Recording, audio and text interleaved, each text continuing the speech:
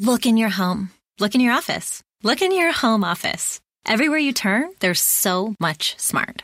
At Capella University, we think education should be smart too. Our game-changing FlexPath format puts you in control of your master's degree, so you can learn how, when, and where you want. Smart, huh? Yeah, we think so too. So if you want to take the next step in your career, make Capella your first step. Visit capella.edu to learn more. Capella University. Don't just learn smarter. We'd like to thank our friends at Sleep Number for sponsoring the Thrive Global podcast. Sleep Number is changing the way we sleep with their latest beds, the Sleep Number 360 smart beds. They automatically adjust on each side to keep you sleeping comfortably all night. Discover the difference at sleepnumber.com/thrive. Hello and welcome to the Thrive Global podcast on iHeartRadio. My guests today are our first married couple on our Thrive Global podcast, and they're also two of the most renowned and popular interior designers in the world as hosts of TLC's Nate and Jeremiah by Design, which has just finished season 2. They currently live in LA with their daughter Poppy and their new son Oscar. I'm so pleased to welcome author and interior designer Nate Berkus and interior designer Jeremiah Brent to the podcast. You need to write a book, babe. I'm fine.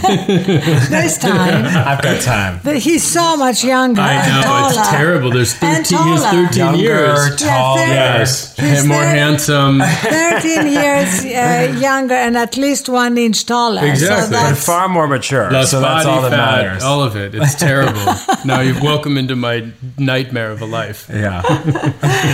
So before we talk about your amazing career, I want to talk about you becoming parents again to Oscar and how it happened, because people are so fascinated by the way now with modern science you can build a family. And I would love to tell the story that you told me to everybody. I think that, we live in a very special time. And Jeremiah and I have always believed that love is love. And we both individually and as a couple, especially as a couple, wanted to bring children into the world and raise them in a way that honors everything that we've tried to understand about life and the lessons that we've taken, and forge a path with children in a home that is meant purely to support who they are meant to be. And that's our philosophy and how we plan on raising both kids. We're certainly not experts. We have a 3-year-old and a 5-week-old today. We've been doing it for 3 years. Yeah, so we have no idea what we're talking about, to be clear. But there are other very strong women and very interesting people like Brene Brown and like Oprah and people that, and yourself. I mean, there's so much information out there, and I think that it's our duty as parents to take that information in and process it and honor the spirit of these two kids. And so we went through surrogacy. We had the same egg donor for both children, but different surrogates who carried both children to term. We were in the delivery room for both kids. I cut the umbilical cord for our son and Jer for our daughter. I pulled both kids out. He did. He did. He really did. He was in the room with the OB.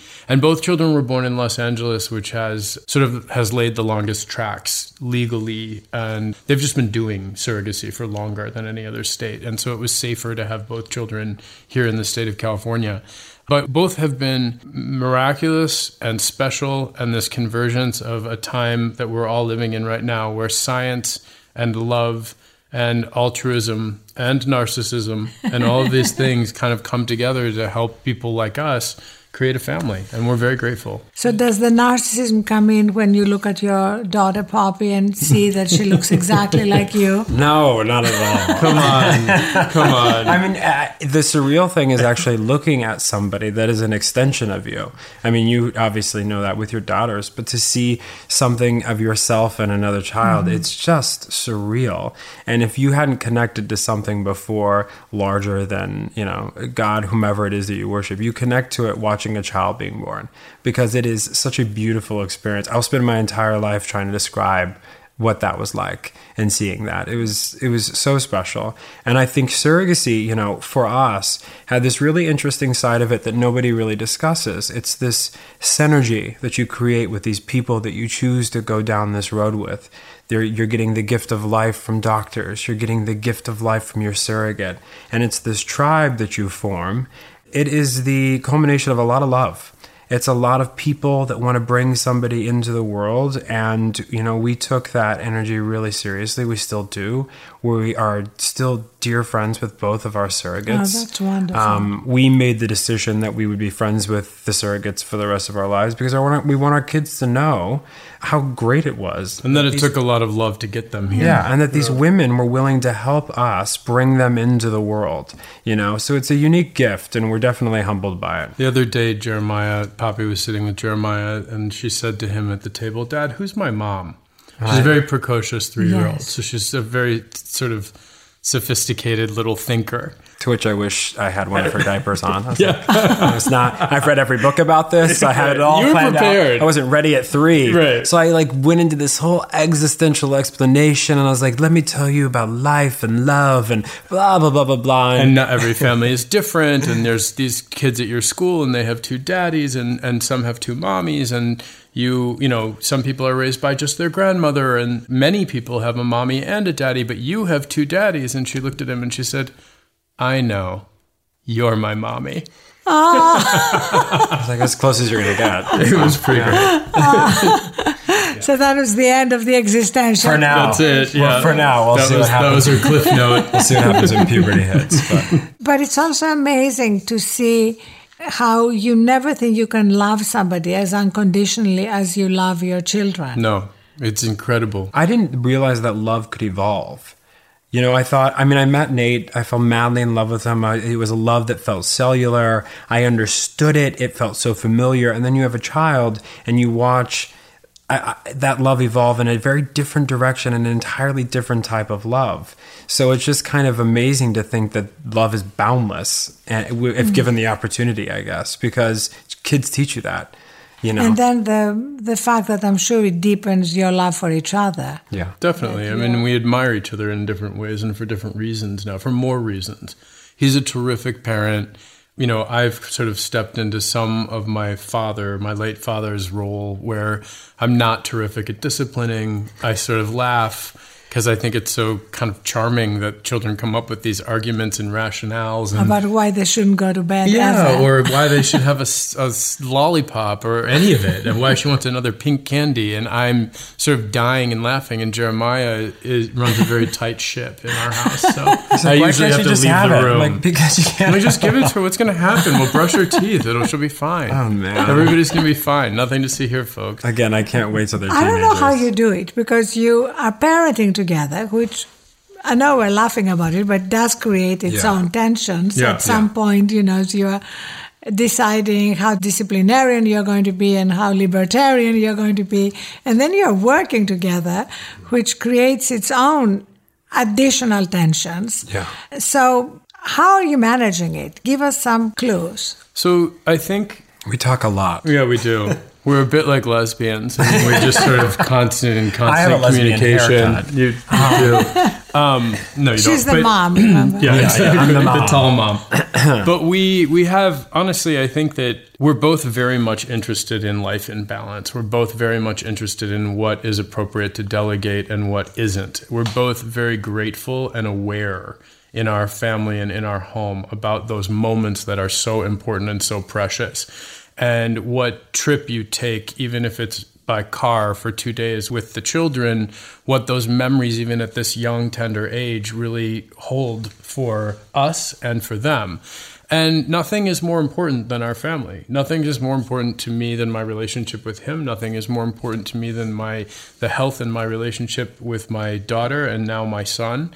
And everything else is not as important. The deal isn't as important. The show isn't as important. The licensing or whatever is going on in our world, we like to live a certain lifestyle. We're both ambitious. We're both hard workers. But nothing is more important that would cause us to miss Poppy's school play. And we both work for ourselves. We've created this world for ourselves where we can pretty much control our schedule. There's also something incredibly unique to our situation as gay men, because there's not a lot of role models to look at. Well, that's what a gay family looks like. That's how it functions. You know, there's stereotypes about a mother does this, a father does this, and it's generational. Right. We don't have that. So our engagement and our participation in this family has really been based on communication and what each other needs and what each other doesn't need. It's fascinating. You're kind of making up the rules as you go. I mean, I joke about being the mom, but you know, we both have kind of adopted these roles that neither one of us have ever seen before. No, or I don't recognize myself in any of it, except I know that it feels instinctually right. And what you said about not really sweating the small stuff in terms of the licensing deal or the show ratings or whatever it is that your career throws up.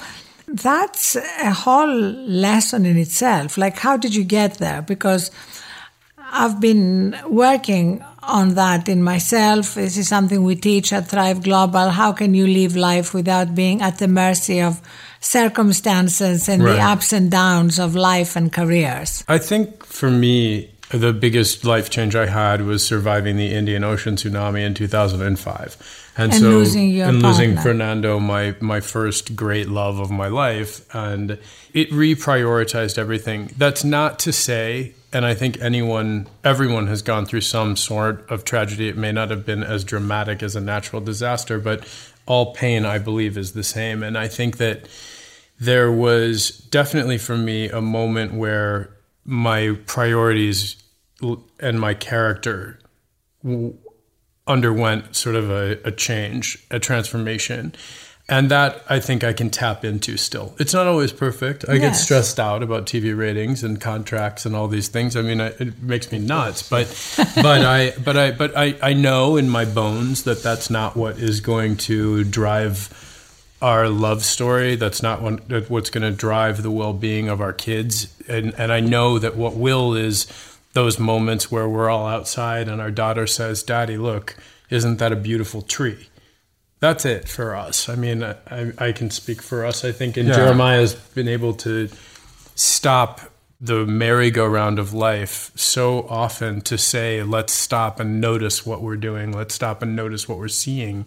And it's made a huge difference. Yeah, I think I'm definitely passionate about the presence of beauty and taking the beat. You know, the career stuff, I obviously am ambitious in my own way. I want to build a career I have, and I have my moments. But I care about the beautiful stuff. I care about the story and the moments that you remember 10 years from now, the second that our daughter has to stop everything to go smell a flower. Those are the moments I'm like, okay, we're doing this right. It's not about the job. It's not, that stuff leaves or doesn't, you know, and we have fun. I mean, I care about him and the kids, and the rest is kind of the icing on the cake. Okay, we're now going to take a quick break to share a sleep tip brought to you by our sponsor, Sleep Number, because sleep makes the difference for a thriving mind, body, and soul.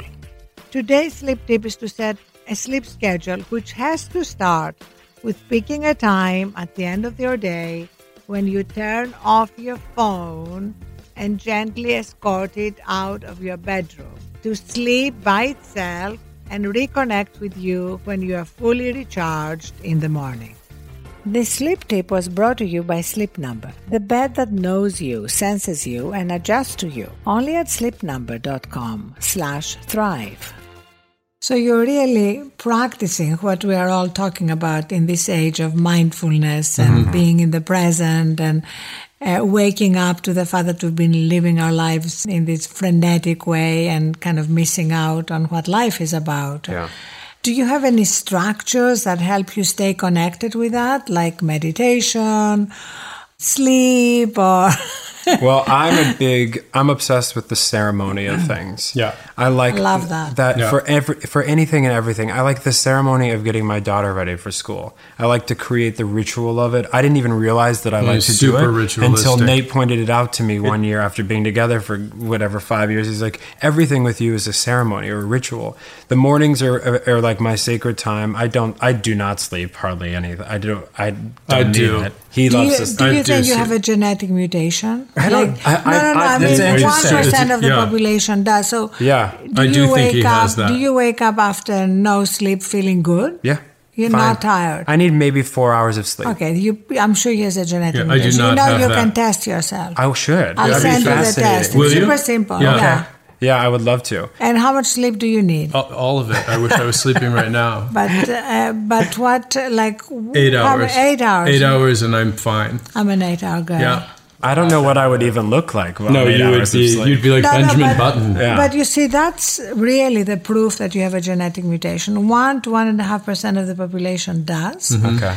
And the rest of us need 7 to 9 hours. Yeah. So there are people who are 7-hour people, we are 8-hour people, there are 9-hour people. Well, your mother's the same way. Yeah, my mom his mother could can get sleep no for sleep. 3 hours and have Yeah. a full day playing with our kids. But I get up in the morning, I have 2 or 3 hours of complete silence. I meditate, I light my incense, I do my thing, and it's the ritual for me. And the coffee, the smell of the coffee, the whole thing. The coffee in a proper cup. Yeah. He drinks out of porcelain. There's a candle lit when I come downstairs. It's not for me. It's for him. Everyone. But for It's him. also just it's setting the atmosphere for the house. The music. There's music on when everybody's up. Yeah. The candles are lit.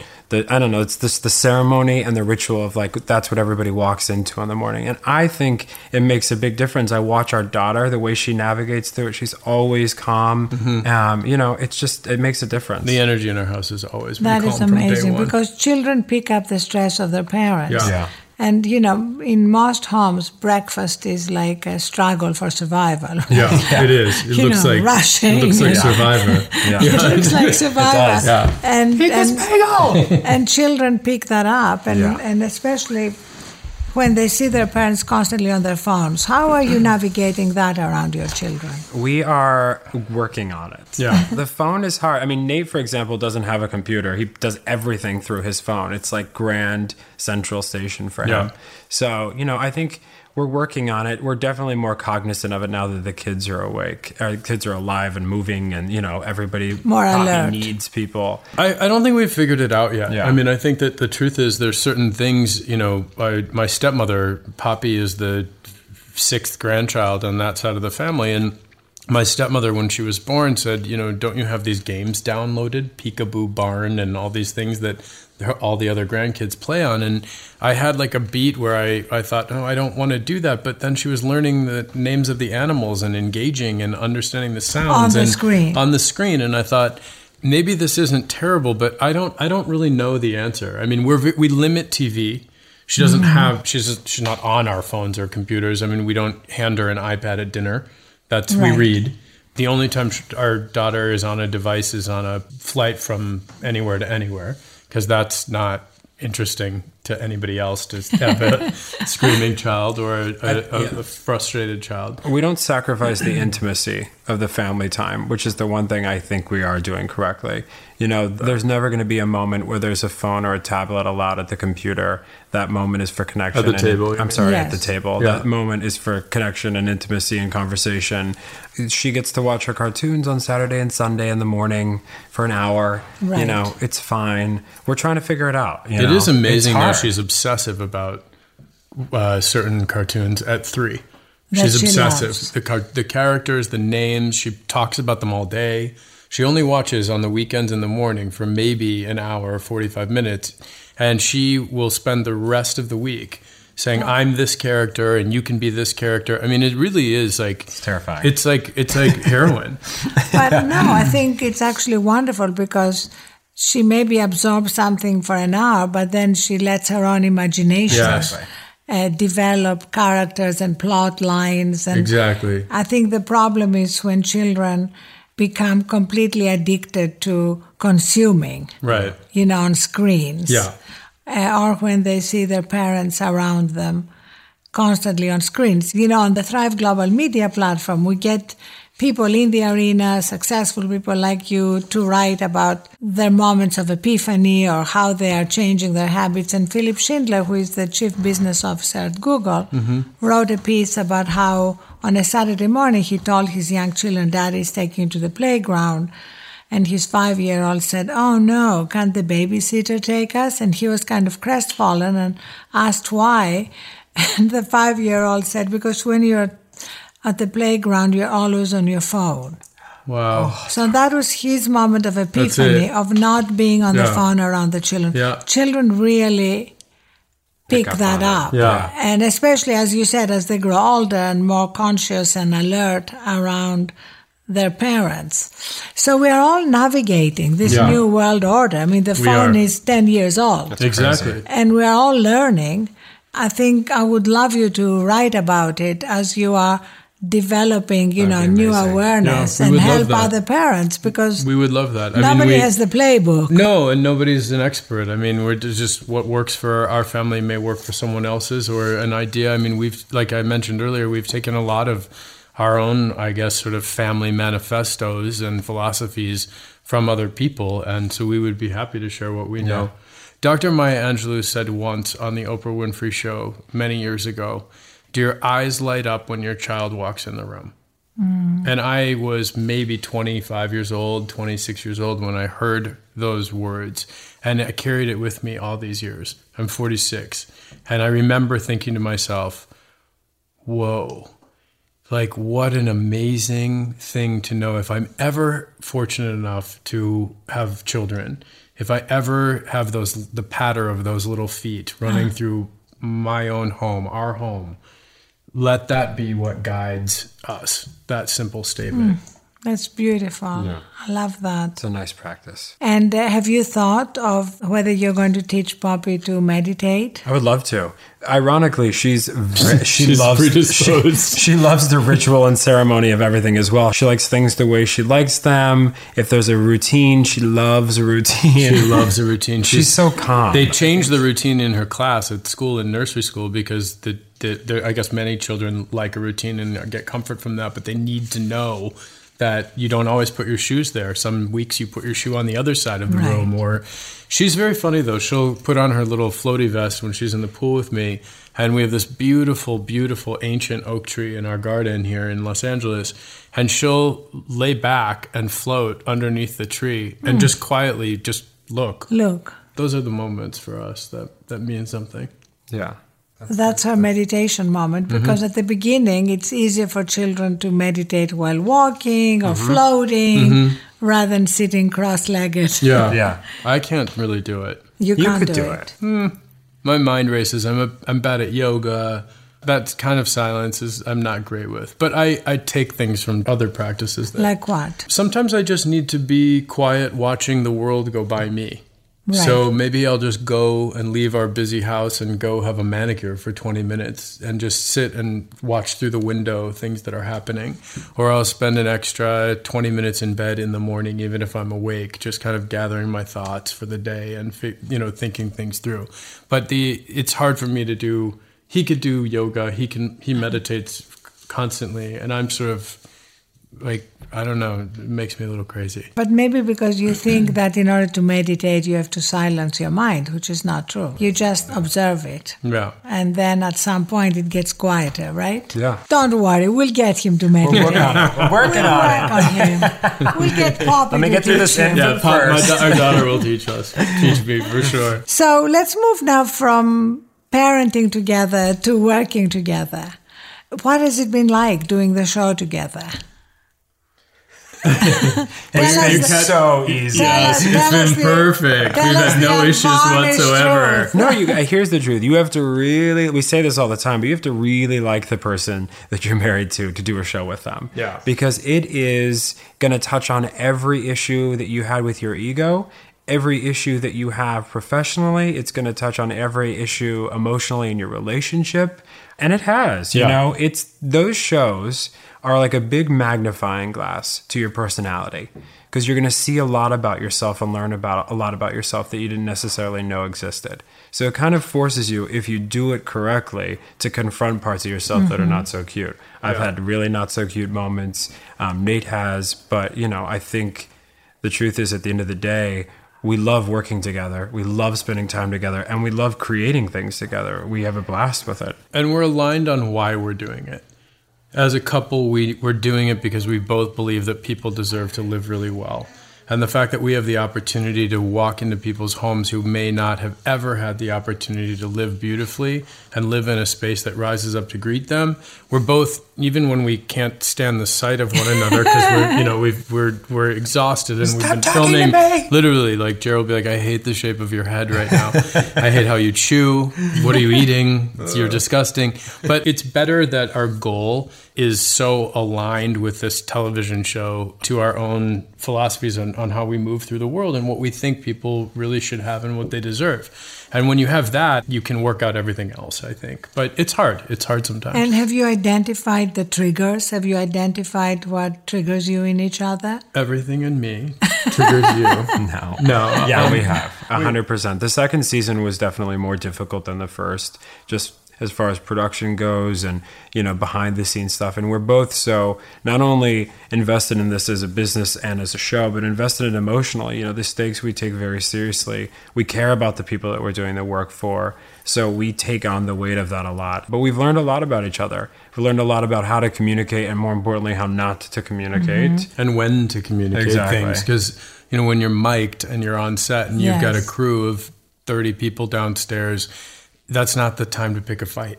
Right. It's really a bad plan. But that happens. I mean, we're getting better. We learn about it every day. The stuff actually at home is very easy.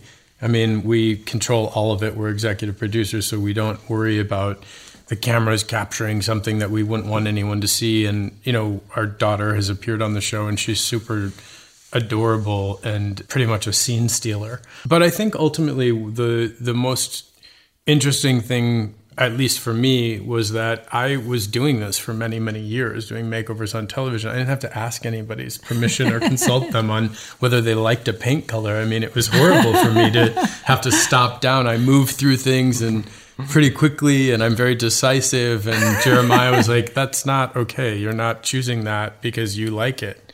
I'm standing right here. Right. It's called Nate and Jeremiah by design, not Nate and Friends. Basically the same conversation when we had when we got married. Yeah. I was like, this is not just your life anymore. Yeah. This is our life. Mm-hmm. And on the flip side of that, we're in very different places, different place of our careers. Nate has had a very well-established career for 25 years. I'm new for the last, 6 years of my career. So really earning each other's respect throughout the process and understanding each other and finding that has been amazing. But I think we've gotten there. The tension always arises from things not going the way it should in the organization and everything. But the actual creativity, the messaging, the intention, that's the easy part. That's solid. Yeah, that is the easy part for us. And I love what you said about wanting to help people create a home that really speaks to them and that is like a sanctuary. 100%.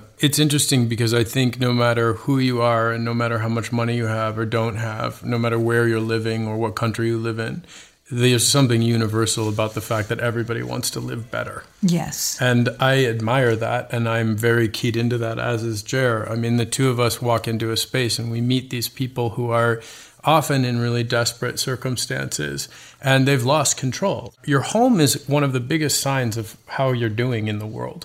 When you walk into someone's space and you see it's like in complete disarray and it's dirty and it's unfinished and there's unfinished projects and you feel the chaos of the actual space, chances are that that chaos is in their lives, in their daily lives as well. And so there's a power in design. There's a power in decoration. It's not just a frivolous thing that rich people do to show how much money or status they have. The power in decoration that both of us believe in is that when your home reflects your truest sense of self, when you really can come into that space and close the door behind you and feel buoyed and safe and appreciated, it changes the way you move through your day. It changes the way children do their homework. It changes the way how a busy housewife feels about running all the errands.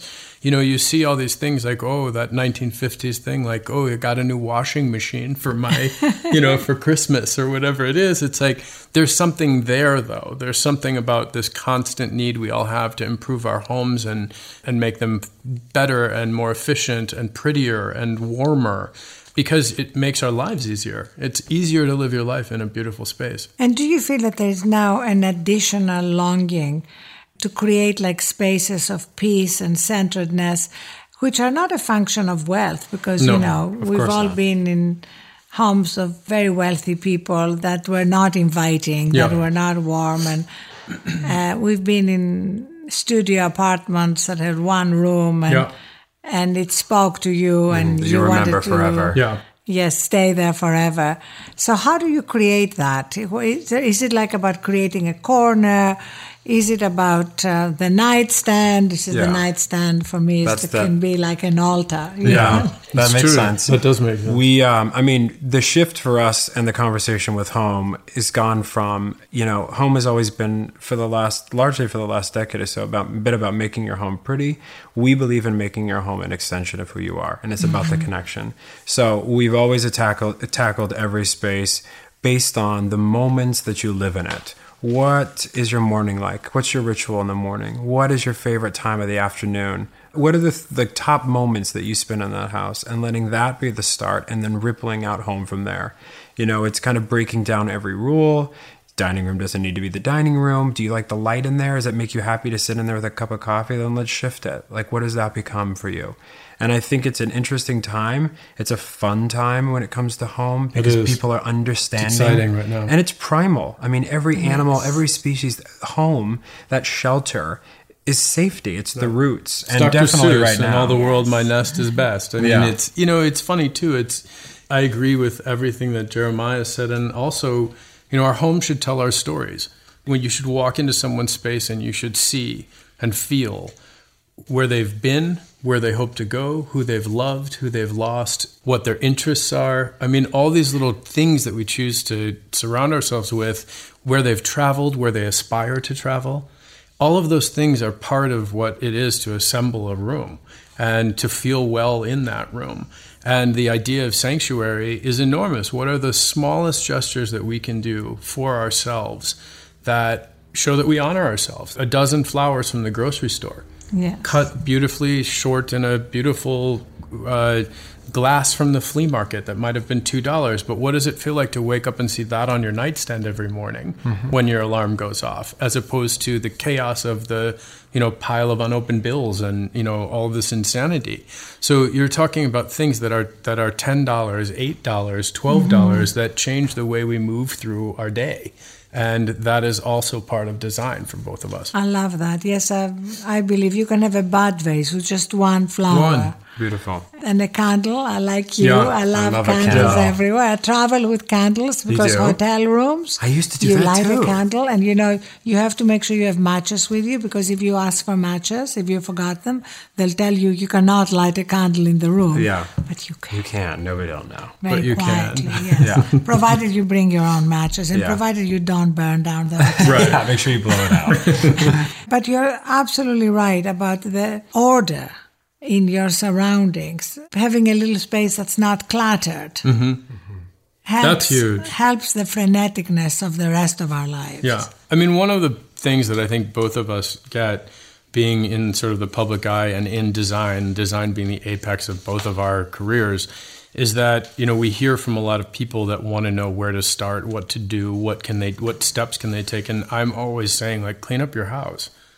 It doesn't matter how beautiful the throw pillow is that you bought that weekend, but I mean, clean up, get some glass cleaner out and some towels and, make the space clean, do your edits, and then start bringing in beautiful things. So be willing to throw things away or give things away. Or give it away or donate them. Edit our belongings. I mean, there's people live with so much that they don't need, and it becomes overwhelming. Absolute beauty or function. Those should be the two driving forces behind editing your home. Does it bring you pure joy, or do you need it and you actually really use it? Not, I'm going to use it 9 years from now, but I like having my toast on this plate or bread rack. I like to use a bread rack. If you use a bread rack, you should have a bread rack. And it can be great. But if you don't, then you don't need to have all these things in case you have a very fancy brunch someday. I would like a bread rack full of bread. I would like to eat that. I would, yes, definitely. You want a bread rack? I'm kidding. He just wants bread. Do you have a bread rack at home? No, we don't. We actually do, but we use it for stationery. Yeah, so it's not correspondence for sourdough. Yeah, we don't use it for muffins. So how many handwritten notes do you do? The stationery idea, I love that. Always. You do a lot of handwritten notes? In fact, I'm in a Virgo sort of horror right now because we ran out of stationery and we've received tons of gifts for Oscar. And when our daughter was born, I used to write 20 a day to acknowledge the gift that we got for our daughter. And that was my own personal goal, that I would get through 20 thank you notes a day. And now I have basically a big wire bucket filled with notes that I've written what the gift was on everybody's note, and no one's received a thank you note. And I feel like a bad person as a result of that. Oh, can we forgive you? No, not yet. You can forgive me when they're sent, when they're mailed. No, we believe in forgiveness. Don't you think, Jeremiah? I'll be fine with it. I forgive him a long time ago. You're not writing them. I think he's a bit of a super perfectionist, don't you think? Yeah, totally. Yeah. Totally. But I believe in that. I mean, I believe in a handwritten note. I believe in a handwritten acknowledgement of someone's gesture. I'm sending you a handwritten note to thank you for participating in this podcast. We frame notes in our house. We do. We have some very special notes framed in frames in our bookshelves that I think is some of my favorite. And I'm also sending you a onesie for Oscar that says Thrive on it. Perfect. But let's agree right now, you're not sending me a thank you note. One less thing to worry about. Well, if you're thanking us for coming on the podcast, then I shouldn't send you a note thanking you.